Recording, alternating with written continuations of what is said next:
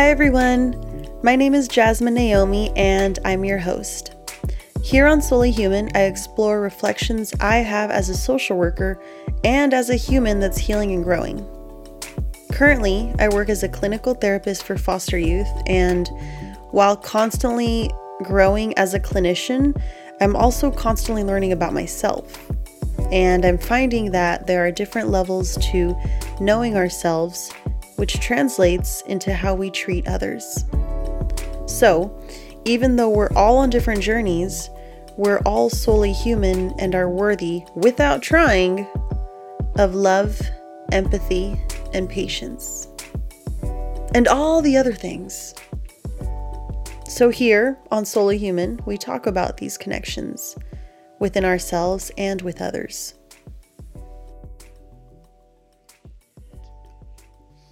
So, and then that kind of sucks because then at that point, then I think you start to enter territory where it's like, all right, in this friendship or in this relationship, there's just going to be this like built up animosity, maybe some resentment. But when someone responds the way that you just described, I genuinely feel like it just speaks to where they are in their journey. Because you can relay the message as both respectful and direct and and as genuinely speaking to your experience, how you're feeling, but how they respond just speaks a lot to where they're at.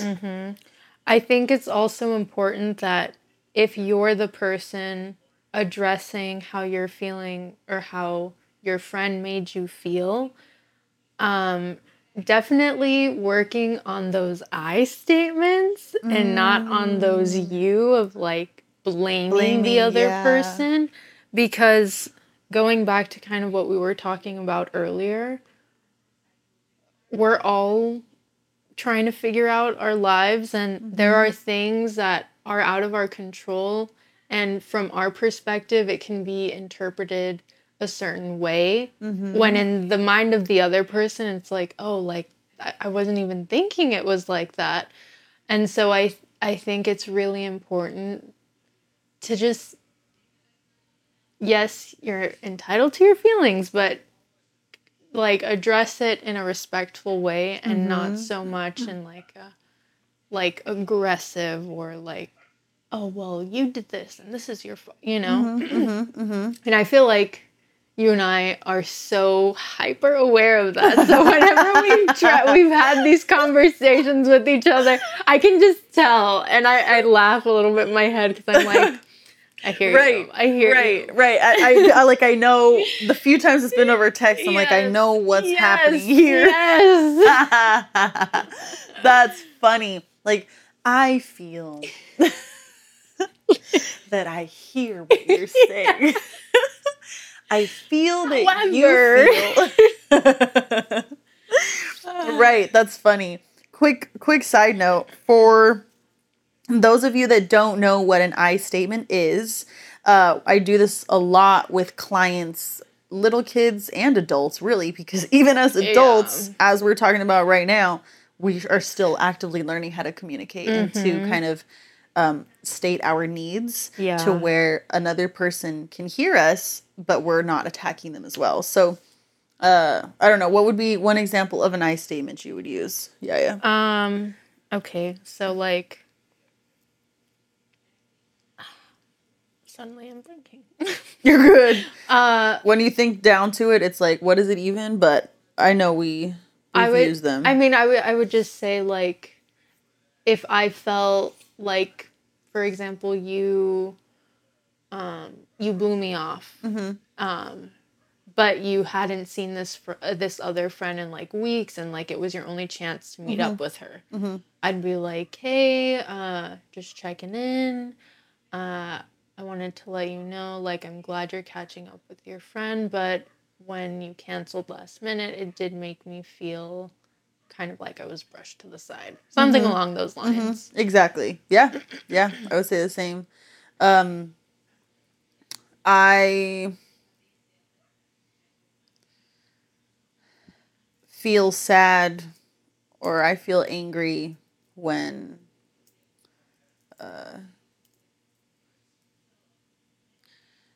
you don't answer the phone and then, don't keep me in the loop about something. Mm-hmm.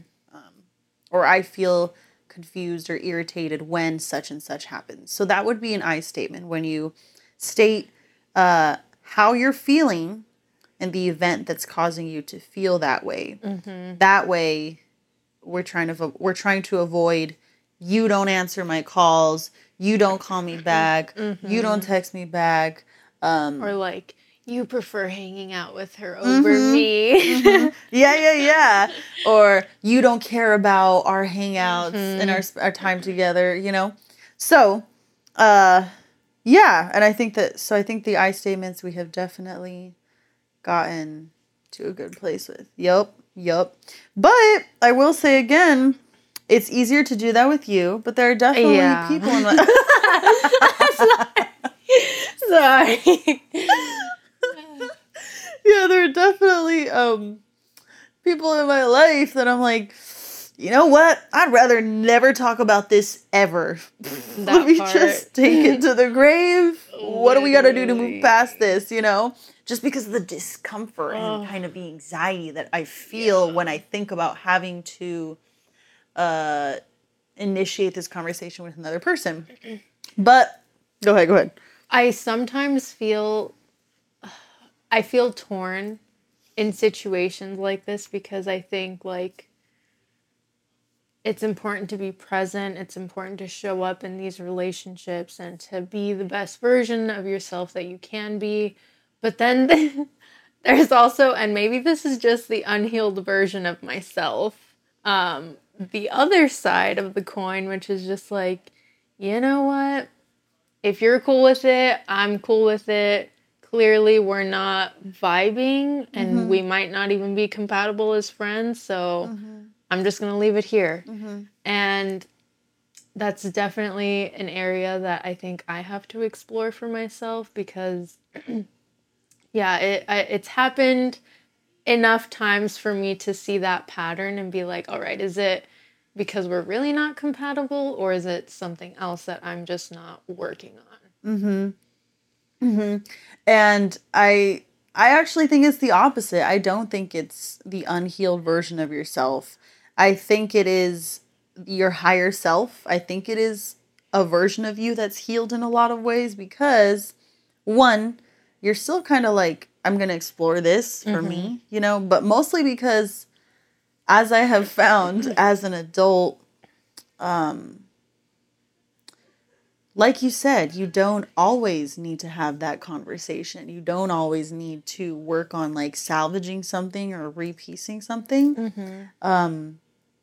If anything, that is growth, I feel, because at least a previous version of me, I would have bended over backwards. That's true. To try and fix or salvage or dig into what was happening, when in reality, I didn't need to do all that, At least for myself, relationships ending, whatever they are, romantic, friendship, familial, relationships ending, in my head, there's this like, what's that word? Preconceived notion or idea that it's a bad thing. So I think like a lot of the growth comes in kind of just accepting it doesn't need to be a bad thing. It doesn't need to be like a negative thing, that this, obviously if something went crazy and two people went at it, that's a rough ending, but you know what I mean? Like choosing not to have that conversation with someone, either because you decide that maybe that's a relationship that you've outgrown, or it's just not a priority, because we have relationships in our lives that do have priority, and that's just because we decide what's important to us, So, but that's a good point. Yeah, it's interesting to hear you say your perspective on how you grew up with the preconceived notion of relationships ending being bad. I think, and this ties into like the whole attachment style and all of that, so I won't go too deep into that, but I think for me, I am both like so loyal, but also I think I am partially an avoidant attached person because I have gotten pretty used to, like, the minute something doesn't feel right, I will either avoid it until it goes away or just cut it off. So I think there's a little, Yeah. But yeah. it's also, I feel like I have tried and I have really worked on maintaining the relationships that are important to me. And it takes work, It does. It takes work. It does take work and intention and energy. For sure. For sure. And I think that just comes back to, like, the reciprocity there. Yeah. You know? I think it's easy to be, or easier to be in connectedness with others when you're always in their space. High school, college, or at work, or I don't know. But when you're out of that space and... Yeah, that's the true test of friendship. Yes, when you get into adulthood, where those memes are so accurate. It's like adult friendships. Let me just catch you on September 5 at 9 a.m. If I would not have decided last minute to stop by so we could go to the beach and do our thing this evening, we would have been seeing each other, I kid you not, guys, like 3 weeks from today. Yup, that's how it goes. That's how it goes. And I think for a while I fought that because I'm like, what is this? Yeah. Like, what the fuck? Like, why were... I'm sorry, Mr. President. Like, sure, let me just catch you next year then. Pencil you in. Yeah, really quick. Please honor me with putting me on your schedule 3 to 5 weeks from now. Like, damn. And then shortly after I realized, like, this is actually what I need to do to this is the only way. This woman who works weekends and is just chilling weekdays. So jealous of that schedule. Okay, but I don't be chilling on the weekdays like I should. She doesn't. Okay? She doesn't. Things come up or, things happen. But point is, that was the only way to make it work in any and all friendships up to this point. So, that's another thing, that I like, my perception of that was like, what the heck? And then, you kind of have to change your thought process and your perception of that because actually, no, that's just, people have lives, as do I, as do you, and there's nothing wrong with that. And if anything, again, I think it speaks to the importance of a relationship to you, to where we're going to put it there, and it's going to happen. Yeah. And if something has to change, we make it work that day or that week. But that's how... most of the 98% of the time things will happen, and that's okay. What were we talking about before we got on that? We were saying, I had told you about, like, me and my, like, realization of the cutting people. Yes. Yes. Boom. Oh, and you were talking about how, like, it speaks to your attachment. Yes. And so, and I think mine is a little bit reversed, where I grew up in the same community for a very long time. And so I'm not used to people coming and going. Fun fact, guys, I went to the same school, K through 12. That's crazy. Yeah, K through 12, and then went to, like, the sister college of the school or whatever. And so, because I grew up in a Christian community, a religious community, it was, like, a lot of the same people. Yeah. I honestly very rarely had to say, like, bye to a friend or lose a friend or something, So then in college... when you meet all these new people and you have the opportunity to make new friends and you're choosing your friends and, it's just very different. And so, yeah. Yeah. And I feel like we're learning. I mean, obviously I knew this about you, but I'm, like, finally piecing certain things together in this conversation. Because now I'm thinking about how I grew up, and my mom she kept her distance from a lot of family, just, family stuff. And my parents are separated. So my dad is in Minnesota. My family's in Mexico. Like, I have family just scattered everywhere. And so I was just very used to keeping to myself and to, like, just staying with my mom and having, like, maybe one or two friends. Obviously, as you grow up, like, elementary to middle school, I moved. So I think a lot of those transitions made me, like, easily detached. But I don't necessarily know, I don't want to say it, like, affected me negatively, because it's just something I'm not used to, like, maintaining friendships and relationships. I think it's just something that I've now come to realize, and it's something that I'm working towards. And it played a role. It's just an awareness that played a role. Exactly. Yeah. No, for sure. Yeah. Yeah. I think that the attachments or lack of that we have, for sure, growing up plays a part in how we attach or don't attach as adults, because that's what we're accustomed to. And that's what we naturally do, even if we're not able to, like, identify it.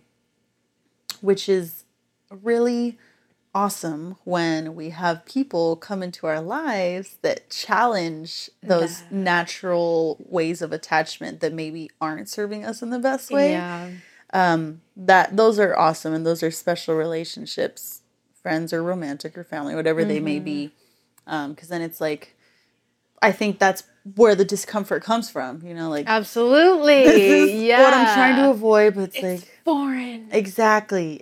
But it's like, this person's important to me, so I need to lean into this discomfort and I think when you have those genuine intentions of working on it and addressing it, it's not going to come out perfect, and it's not going to come out right. And sometimes you're not going to say the right thing. But I think the cushion to that is the genuineness of wanting to maintain that friendship. Yes.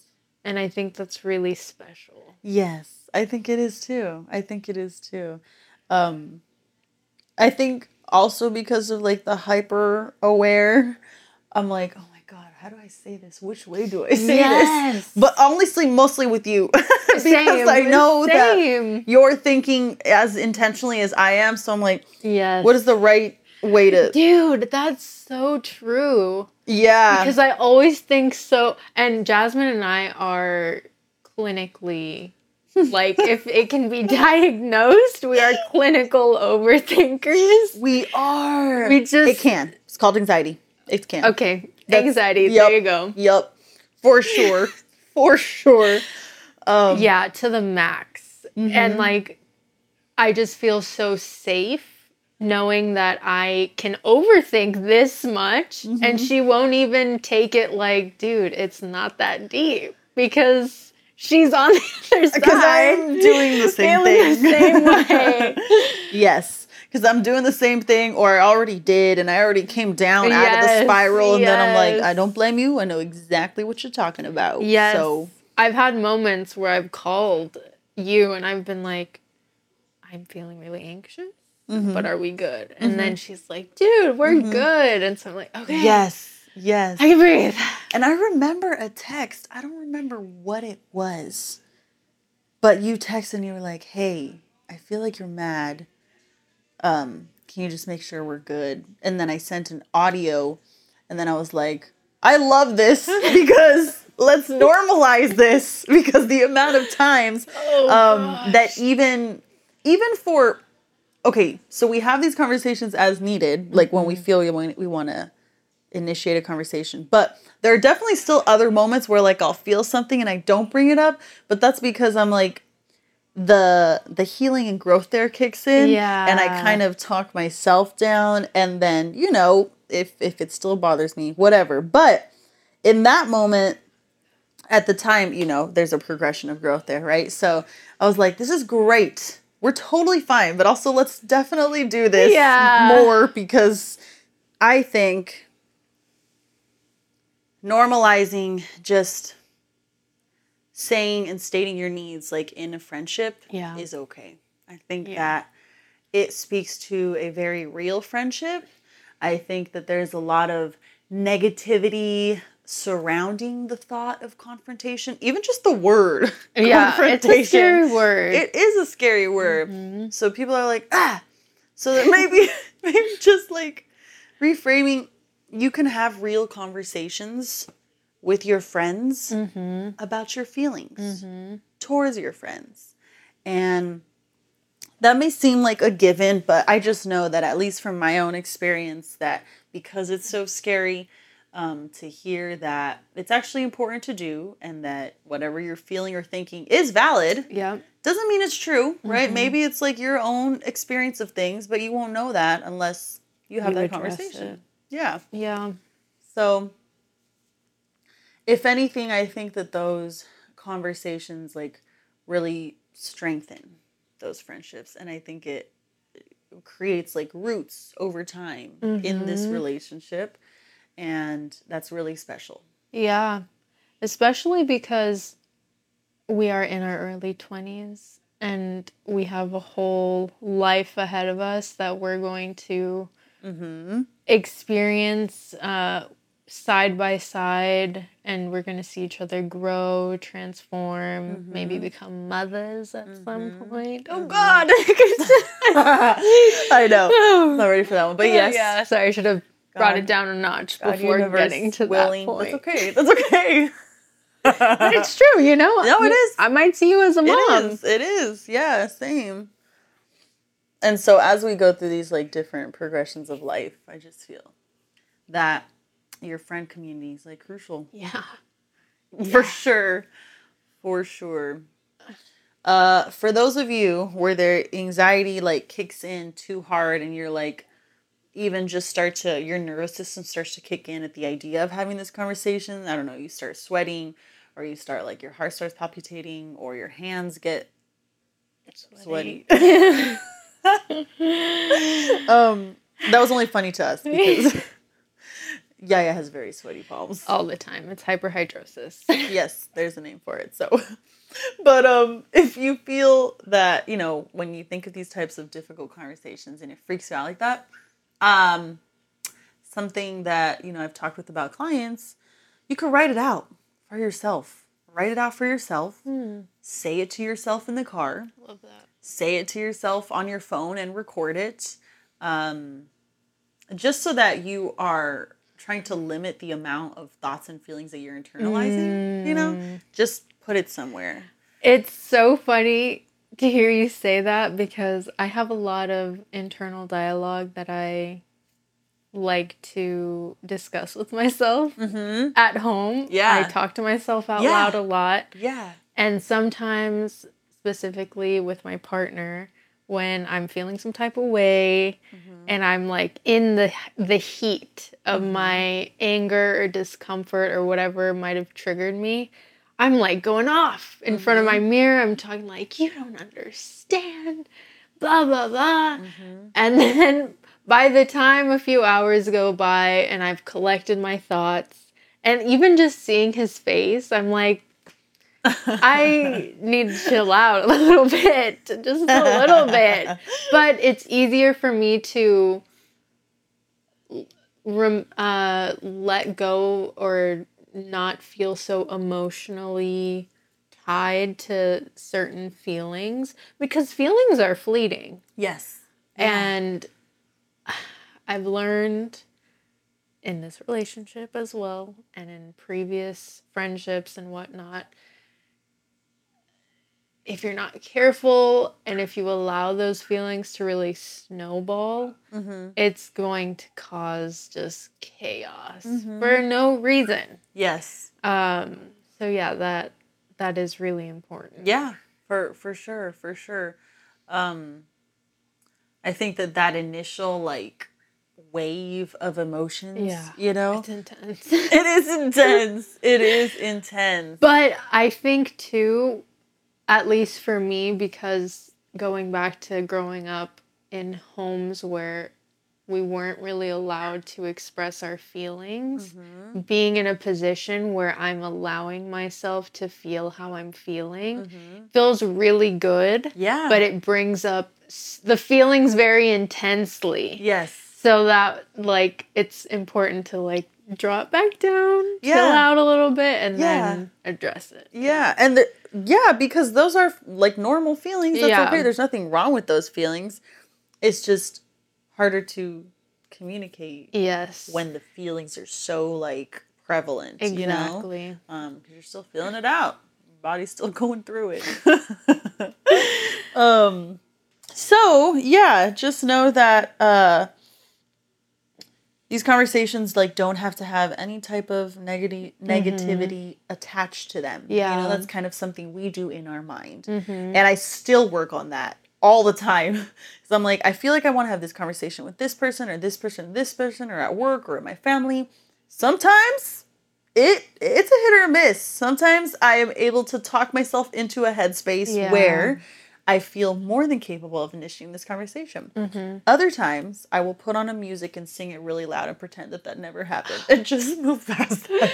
So, it's pretty normal. It's normal to be scared to talk to your friends about real things if you're feeling some type of way. But I think it's always worth it because you stepped into, like you just said, with your partner, you stepped into just genuinely expressing what you're thinking and feeling. Yeah. When you've had time to, like, think through and reflect, like, okay, this is how I feel about this. I do or don't like it, and I want them to know because I know they love me enough to want to care how I feel. Right. I love them enough to give them the opportunity to hold space for me and maybe agree or disagree with what it is I am perceiving of this. You know? So, on that note, I'm very thankful for you. Yeah. As a friend. I think that friends like you are very special. So, I am blessed, and you're a staple on my team. Key team member. Most valuable player. All I have to say is, likewise. Yeah, Jasmine has been a really good friend of mine now, and she's helped me get through a lot of things, and if it weren't for her, I probably wouldn't be in certain places, so her friendship is just really special. I love you, girl. Same. Love you too. Yaya will definitely be on, she will definitely be on the podcast going forward. So those of you that are fans, don't worry. She's coming back. She's coming back.